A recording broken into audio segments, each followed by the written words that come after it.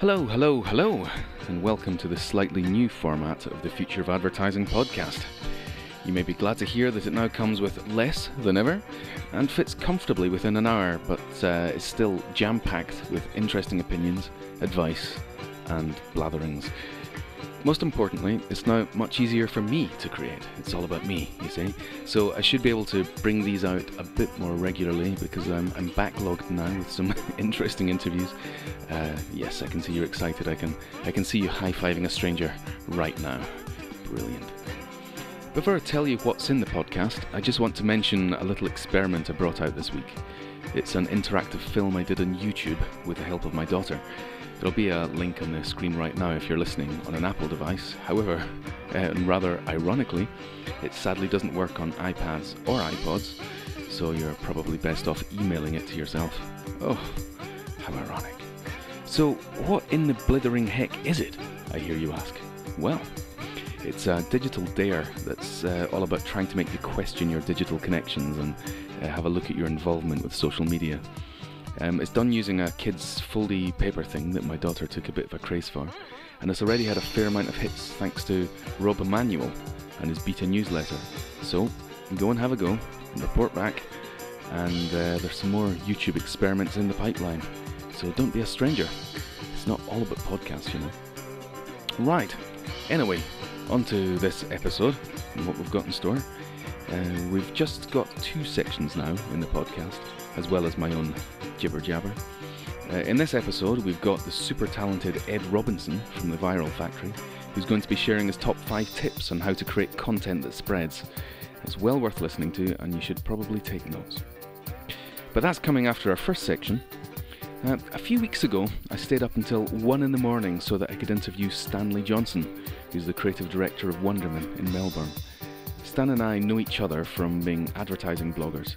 He's the man behind the brilliant Brand DNA blog and columnist for Australia's marketing magazine. I wanted to catch up with him to find out if Australia was suffering from different issues to the rest of the advertising world.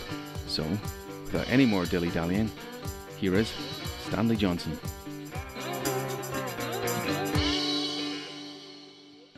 It's midnight here in the UK. I'm on Skype and I'm talking to Stanley Johnson, who's the creative director of Wonderman in Melbourne. Hello, Stan. Good. I was going to say good morning. Good morning and good evening, Dave. How are you? Very well. Could you give us a quick 2-minute history of your career? Okay. I shall endeavour to keep it to 2 minutes because that's what you've asked for, but I could ramble for days. But essentially, I kind of built my career starting in the early 90s. I took up an offer at JWT to join what was at the time their direct marketing group, but became a kind of pioneering digital group. We were some of the first people to kind of hop onto what was then known as the information superhighway, where we, developed a lot of interesting digital ideas before, well, at least in Australia, before they were talked about. Clients really didn't kind of get those ideas. They weren't keen to put money on them. But at the same time, we still kind of carried on doing our direct marketing work, which was infused with, I think, a sense of thinking that hadn't been around at the time in the direct marketing area. So we started to pick up quite a few awards and built reputations for ourselves.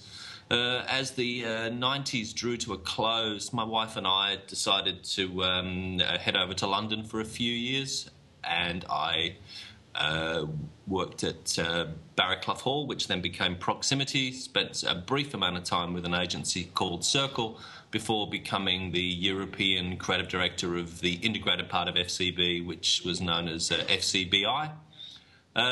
Came back to Melbourne in the about 2002, 2003, where I helped start an agency called Faith. Turned out the partners in the agency didn't have as much faith in me as I did in them, so I left that. And I've been the creative director of Wonderman here for the last nearly 4 years now. So you're a very integrated creative. Have you seen an attitude changing within the industry towards digital and all things pixels? It's a very interesting question, because I kind of consider myself, of course I would consider myself a pioneer, but we were very much pioneers back then. The guy who was our creative director had come down from Hong Kong, but had originally begun his career in Silicon Valley. So he was a very forward thinker, and he sold me on the following idea, and this was in 1993. I turned down the job that he offered me because I didn't kind of want to go into the direct marketing area, but he said to me, look, he said, you're looking at the agency today. I need you to look forward 10 years from now. He said, this office is 150 people, and we're about 5 of them here in the corner. He said, 10 years from now, we will be the bulk of this agency, and there'll be a little specialised group in the middle that do advertising. And I swallowed that hook, line and sinker. His vision is starting to come true. It's taken a long time. There are still a lot of people who haven't bought into that way of thinking, but I believe it's happening over time. And you've worked both in the UK and in Australia, and what are the big differences you see between the two industries and the countries? I think for me, really, I remember when I went to London with my folio under my arm, because I was a creative director at J. Walter Thompson. I walked away from that and went to London armed with nothing but a folio and appointments with 3 headhunters, which, when I look back on it now, was a suicidal, insane thing to do, because I had 2 young children as well. But in actual fact, getting a job in London was a piece of cake. Coming back to Melbourne was slightly more difficult. But what was the thing I noticed the most when I went to London was that it had the same problems and the same issues that we face here, just on a much bigger scale. And what are those issues? There are issues within agencies with regards to integration and ideas, issues related to the clients and the way that they see what we do and what other members of our advertising family do. And are these still the issues that you think are the main things the industry needs to address just now? Of course, it's only my humble opinion, but I do believe that's the case. There are still, from my experience, guys who think that the answer to a brief is an ad. And I've always thought the answer to a brief should be essentially something interesting, something that people are going to take to. And whilst it kind of seems an odd thing to say in many of the presentations that I'm involved, I always kind of say up front before I show the work that this work has not been created for the people that I'm showing it to. It's not been created for the brand, that it's been created for the consumer, with the consumer in mind. I always like to put that caveat on the work. People always kind of buy into it, but I do still get the occasional eye roll when I kind of bring that one out. And do you see a good movement within digital agencies in Australia at the moment? There are, here in Australia, there's kind of 2 streams, and I think this probably applies everywhere, but I'll just talk about my local market. There are a handful of agencies that are little kind of creative hot shops that do lots of cool stuff. And then there are the bigger kind of, what I guess you'd call pure play digital agencies, who are doing websites and stuff like that. I think that applies everywhere, really. What I really want to see is where are the agencies that are doing the cool stuff, but doing it within a, kind of more, I suppose, traditional agency environment. People still seem to see this horrible line between traditional and digital. It's something which I don't think either of us sort of see in the work that we do. Do you think that the creative of the future needs different skills to the traditional creatives of today? I think that a lot of people in our industry seem to see youth as the future. I think that we need to kind of look beyond that again. And so if you look at a 22, 23-year-old person who comes into the advertising industry to become a copywriter, say, that person, even though they are, very clued up on a computer and they probably use their mobile phone all the time.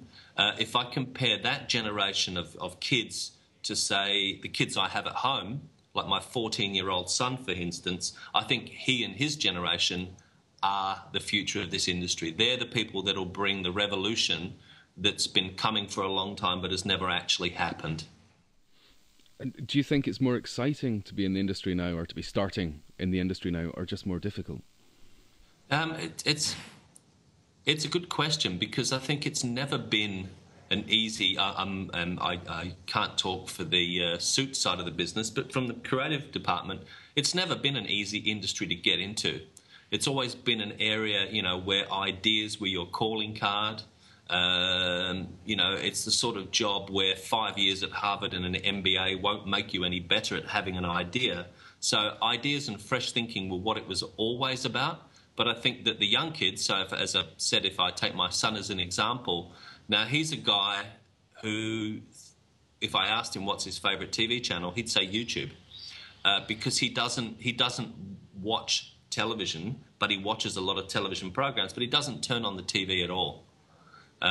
So his whole life is lived through a computer now, where he's watching TV shows, but he's chatting with people, and he's got an eye on a few other windows popping up at the same time. This ability to multitask is something that I really can't get my head around. What stuff is it that's exciting you at the moment? I like the fact that every day I come to work, there's the opportunity to do something that hasn't been done before. I spend a little bit of time at RMIT, which is a university here in Melbourne, where I took classes as part of their advertising degree. And I used to instill in the students there one particular thought, which was that don't think of yourself as wanting to be a creative. Don't think of yourself as wanting to be an art director or a copywriter. Think of yourself as having a career where you get to solve problems using your creativity. And that's the sort of thought that drives me every day. And what agencies do you think at the moment are getting closest to that kind of future? I think from the Australian... look, I think... I'm going to ramble now, so hopefully you can edit out this little bit of rambling bullshit, because I think everybody, no matter which country you're in, they always look to somewhere else. So, for instance, I found when I worked in London, people were always talking about things that they did in New York, just as when I worked here in Melbourne, we always talked about stuff that they did in London. But my creative director there said to me, after I kind of finished up, he asked me when I had the job interview why I'd come to London, and I said because to me it was the epicenter, it was where ideas happened, and I wanted to be there. So fast forward a couple of months later, and we went out for a beer and kind of catch up and a chat, and he said, I'm going to ask you the same question that I asked you all those months ago and see if I get the same answer. Do you think that London was what you were expecting? And I said, no, I think I mentioned this before. It's just the same stuff, but on a much bigger scale. And he said, yeah, you're right. He said, you don't need to come to London to prove yourself. You were doing great work where you were. And I think now that the internet has enabled us to kind of see that more and more. It used to be that you only saw, like the great work being done in the UK, for instance, when the D&AD annual came out. These days, I can open my computer and people share their work all the time. So I think that there's a worldwide access to everybody else's ideas and thinking, which hopefully makes all of our ideas grow and get a little better. That's me going off track for a while. To come back to the original question, which I shall apply to the Australian market, I think there are a handful of agencies here who have been able to go beyond what they were doing when they very first started, which was, I guess, advertising. And they've now developed the sort of thinking that runs completely through the line.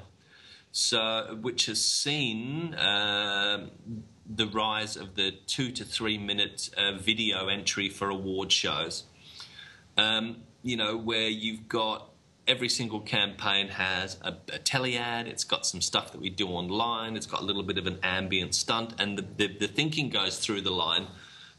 But I think for me, a lot of it is still just advertising, but in a slightly different form, Whereas I'm more interested in stuff that really hasn't been done before, and I don't even know if I'm the person to have those ideas, but I'd like to be able to find people who can help us have them here.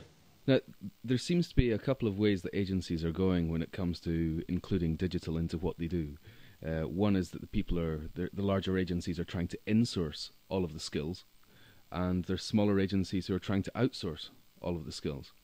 Do you think that there's a better, one of those is better than the other?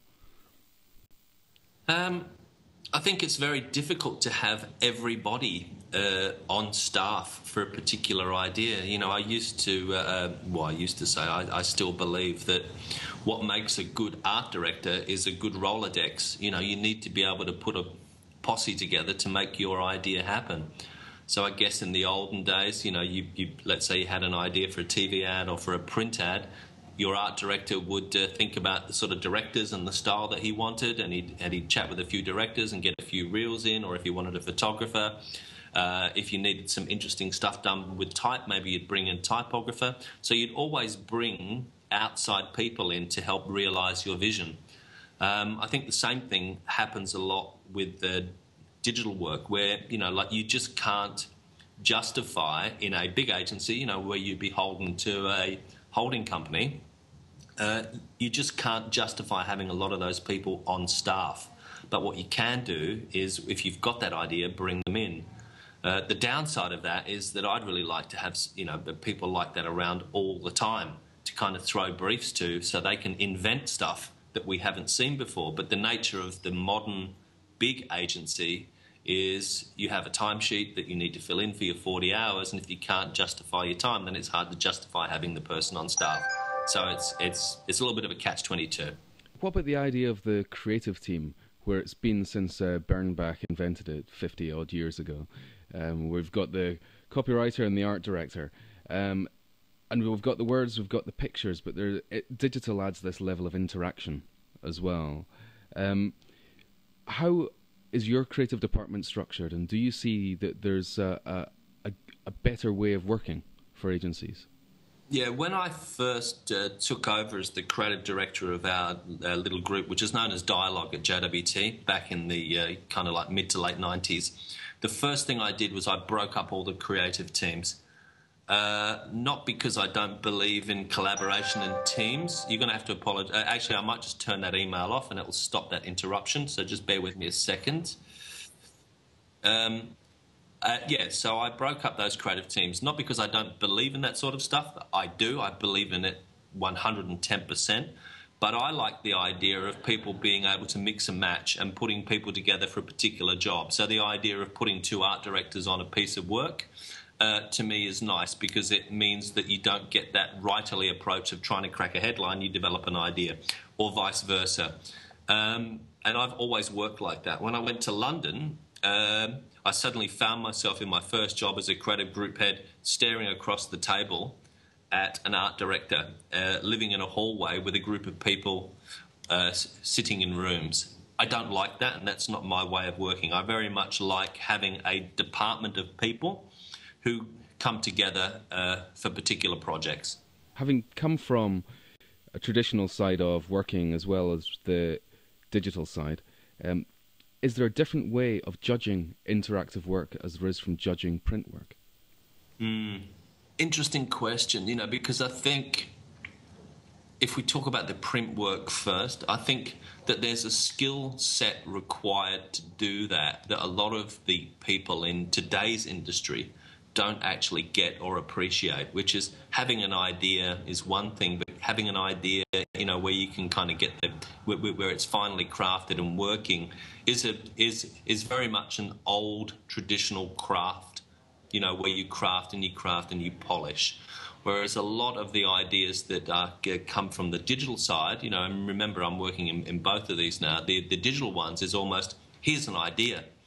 And then once you've got your idea, you can kind of toss that up in the air, and then other people can contribute to it and actually possibly change it into a whole new idea. So it becomes a lot more collaborative. So I guess the difference in the two is that they both require collaboration to be created, but then once they are, you tend to kind of hive off to polish and finesse and craft. in the more traditional sense, and with the digital ideas, you almost open it up to other thinking to try and make it better. Is there anything that you've got that would be a sort of bee in your bonnet that I should ask you a question about? My little bee in the bonnet is that I still see, and it's quite obvious, I still see the division in our industry, you know, and I don't like it. And it's not so much a division of digital and non-digital, because to me everything's digital today. And as I said, is that once you have kind of children, and as they kind of move into their teenage years, you start to get younger rather than older, because you can see how things are changing. But there is one particular thing that I don't like, and that's the divisions between the business. And those divisions seem to be digital people who think that they're superior to so-called traditional agencies, and people who work in agencies that are anything but traditional but are branded with that name by people who work in digital. So they you know, like I think that we're all in the ideas business, and the sooner that we can kind of find a way to put our focus on ideas rather than each one trying to be better than the other, the better the industry will be. Stanley, thank you very much indeed. No problem at all.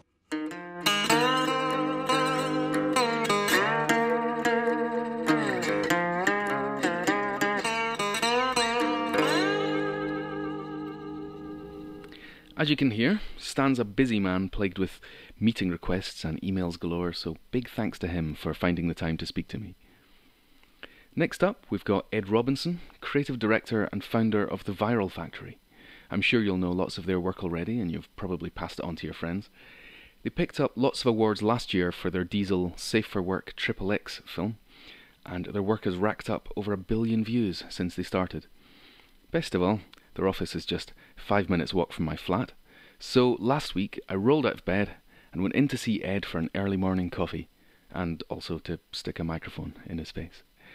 And this is what he had to say.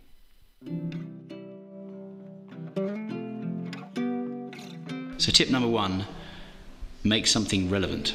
So that's pretty self-explanatory really. You need to create something that the audience wants and not you. We in the marketing profession have built our lives and our livelihoods on satisfying our clients and communicating what they want to communicate to the audience. Often we forget what the audience is actually really interested. Are they really interested that your sausage has a new type of skin that is 5% thinner or something? Most of the time, not really. They really aren't very interested in our corporate lives. They're too busy living their own, which are complicated and interesting enough. And we have to really have a moment of consideration. Is this thing that we're going to make, is our message relevant to them in their everyday lives?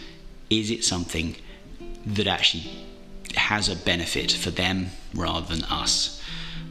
It's the first thing that most people get wrong in viral marketing. They think just because I make an ad that's slightly more interesting than the rest of my ads, it suddenly becomes interesting to the rest of the world. For me, it's like the emperor's new clothes. It takes a kid to stand up occasionally and say, why would anyone find this interesting apart from us in the room because we're getting paid for it? My number 2 tip is make it honest. We are operating in a world which is about conversations and it's about instant research. I heard someone recently say, why do we need libraries anymore? The internet has all the information you could ever want about absolutely anything. So I think that it's like us going into the greatest university ever and making a false claim. If you do that, then there's 1 million professors out there who'll turn around and tear you a new arsehole. And quite rightly so. So I think the key thing about your communications, partly for you, I think integrity for brands is absolutely key. But I also think if you're making any kind of product benefit statement, it has to be heartfelt, true, coherent to your story. If it's not, then you can do much more harm than good by being viral. There are a myriad cases of people who have made content that's gone viral and done them terrible harm by not basically being honest to themselves or to the audience or with the facts. And then suddenly the counterfact is what becomes famous, not what you're trying to tell them.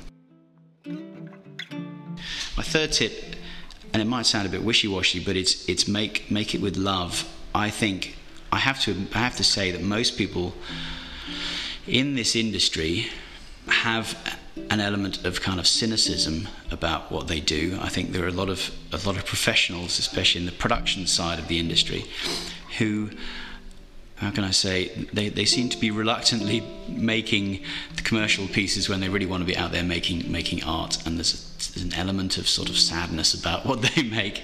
And I actually think it's an incredibly privileged position that we get paid a decent amount of money, have decent budgets to create stuff which can be genuinely intriguing and engaging, but it means that you have to make it with that kind of integrity. Like we often liken ourselves as sort of Hollywood producers or pop music purveyors, and those are two fairly good analogies, because we're not trying to make high art, but we're trying to make popular art with some sort of integrity and knows what it is, and it tries to hit those buttons. It tries to satisfy an audience in some way, but in order to do that, you have to make it with love. You have to really worry at something. You have to caress it, and not just for the client. And again, this is a key thing. The client isn't your audience. Your client isn't the person you need to satisfy. Often we have a moment where we show something to a client and the client goes, "This is great, we love this," and then we go away and we come back and say, "You know what, it's not good enough. It has to be better," because it's not about making you happy, it's about making the world happy, and often that's a bigger task. And the only way you can do that is to make it with integrity and question yourself the whole time and make something with love. This does sound terribly wishy-washy, but it's entirely true. The love you put into the actual production and caressing of an idea and a concept and the delivery of it comes through, and that's what the world warms to. With music or with film or with art or whatever, it needs to feel heartfelt and like you really care, not like you're just being paid to do it. And if you do that, and it's actually pretty rare in this industry, think about the work that's out there, then your audience will feel it and they will respect you for it and they will enjoy it. My tip number 4 would be to seed it wisely. Seeding sounds like a dark art, and lots of people in the industry have a kind of vague understanding of what it is, but it's increasingly key to get the seeding phase of content distribution right. And it's extremely delicate, and I'll touch on a little bit why it is delicate. It's not just a matter of getting it in a lot of places on the internet, getting it in a lot of people's faces, because sometimes the harder you push, the more people will resist. If something is instantly classified and feels like an advertising piece of communication, a message being thrust in people's faces, then they're less willing to take it themselves and become advocates for it, genuinely get behind it. Obviously you'll find ways that you can spend money online and get it in people's faces, but I'd like to consider the difference between, you go to the front page of YouTube, I don't know how often you go to the front page of YouTube, certainly it's not as often as you used to probably, but if you do go to the front page of YouTube, which spots are you more interested in? The lists on the left, which are your top recommends and the top rated and the most viewed currently, those little clips which are real, or that box in the top right hand corner which has got an ad in it which is beckoning you to come and play it. You have a very different relationship to the two. One is like the ad break, and being ad people, we might want to have a look what other people are making ads, but you'll be amazed how few people actually click those videos, because that's the place where the ads are, and the rest of it's the place where the genuine content is. And that distinction in people's minds is key, and that happens all over the web. This is an ad and this is a bit of content. You will hardly ever find an ad that started off in the kind of placed ad spaces go viral, because people understand that it's an ad which has got someone pushing it behind it, and they don't want to be on your side. We've got to remember that the audience doesn't want to be on our side. They don't like us ad people, probably entirely correctly, especially on the internet. So you need to be able to get it out there, but do it in a way which is sympathetic and doesn't feel like you're pushing it too hard. And the way you should really do that, and the way we do that in our company, is by building honest relationships with content distributors, with blogists, with highly popular Twitterers and Facebook people. And then you start a conversation with them, you find out what they like, and when you've got something that's genuinely relevant to what the kind of things that they like to talk about in their own environment, then you can deliver them that piece. In that way, they become proper advocates for it, and those are the people at the top of the pyramid who will then share it with everybody else. And because the rest of the internet is getting it from those people with integrity, who are starting it off in the chain with integrity, then it's got much more of a chance to go and to become viral. Seeding won't cure all your problems, and I think it's absolutely key that seeding it and content creation, the things I've just talked about, go hand in hand. Because I think people now think because you can seed and you can get views by just paying some money, then we can relax about the things that I just talked about, making it relevant, making it honest, and making it with love. You can make any old school advertising stuff and you can get views. Certainly you can get views, and someone will bring you a seeding report and say, look, it's been seen by 1 million people. Every single one of those, I would say, or a vast majority, will resent you for it because you'll have bought a pre-roll, or you'll be, pop-up banner, or you'll be doing something which irritates their online experience rather than enhancing it. And I think that's where, if you're trying to create brand value, you need to do something which enhances someone's online experience, makes them enjoy the web, and finds it a more useful place or a more interesting place, and that feeling they get is then transferred to your brand. Simple as that, really. Make it good and make it better. Don't push it in people's faces. So seeding is, you need it to get a piece of content going, but it's not the answer to everything. But if you do it sympathetically, not with big advertising man's size 11 boots charging into the internet and going, everyone shut up, I've got some money, here's the thing, watch this everyone. And it just pisses people off, so stop doing it. My fifth one is really to counter the rest, is be brave. Because the kind of, even at the point of a kind of top 5 tips for doing something which is viral is sort of an anathema. It goes against actually what you need to do, because being viral is about reinventing something. Because as soon as you've done something once, the internet isn't so interested. It's got to be very new, it's got to be exciting. The internet picks up on trends, memes, ideas, thoughts, techniques, anything which feels very current and different, and then they'll talk about it. As soon as it's been done, it's very hard to go back there, because it's not so interesting. The internet is voracious, has a voracious appetite for exciting new thoughts or styles or looks. It's desperate for it, and as soon as it finds it, then it gets spread. So the idea that you can have a sort of professional type list, a checklist, which is you can just follow every time and you'll make something that's viral, is entirely wrong. At the end of it, you need to do something which is different and hasn't been done before, something which you've just got a kind of gut feeling, and that goes against our natural desire to be professional and be absolutely sure and know what we're doing. But I also think that's the death of creativity once you've got a checklist, because you could have a robot or a computer running these processes rather than the person with a sort of gut instinct. So at the end of the day, you have to be able to be brave, and you have to be able to convince your client to be brave, because you're probably going to be doing something that you're a little bit uncertain. And if you're not a little bit uncertain, it means you're being too safe, which probably means you're not going to be viral. It's a horrible circle of uncertainty, but it also should inspire you to be better and to be more interesting and to have more fun with it, rather than us coming to work and just peddling out the same stuff we were doing 5 years ago. Especially with the internet moves so fast. You need to do something different, and that means you need to be brave, and you will get it wrong. If you're not getting it wrong, you're not doing it right. You will not have a proper viral hit. Be brave.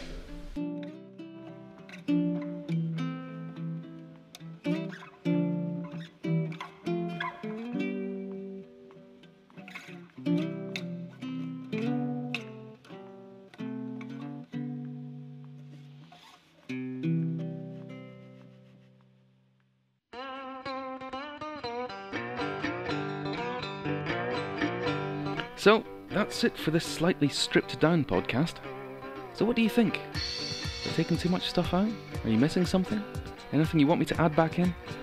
give me your feedback at podcast@getadditive.com. I always like to hear from people, and I do try and answer them, so go on.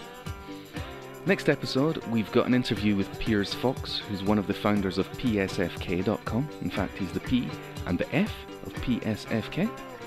And if that site's not in your bookmarks already, it certainly should be. And we'll also have another advertising review from my 11-year-old daughter. Until then, stay safe, be nice to people, and go and do a digital dare.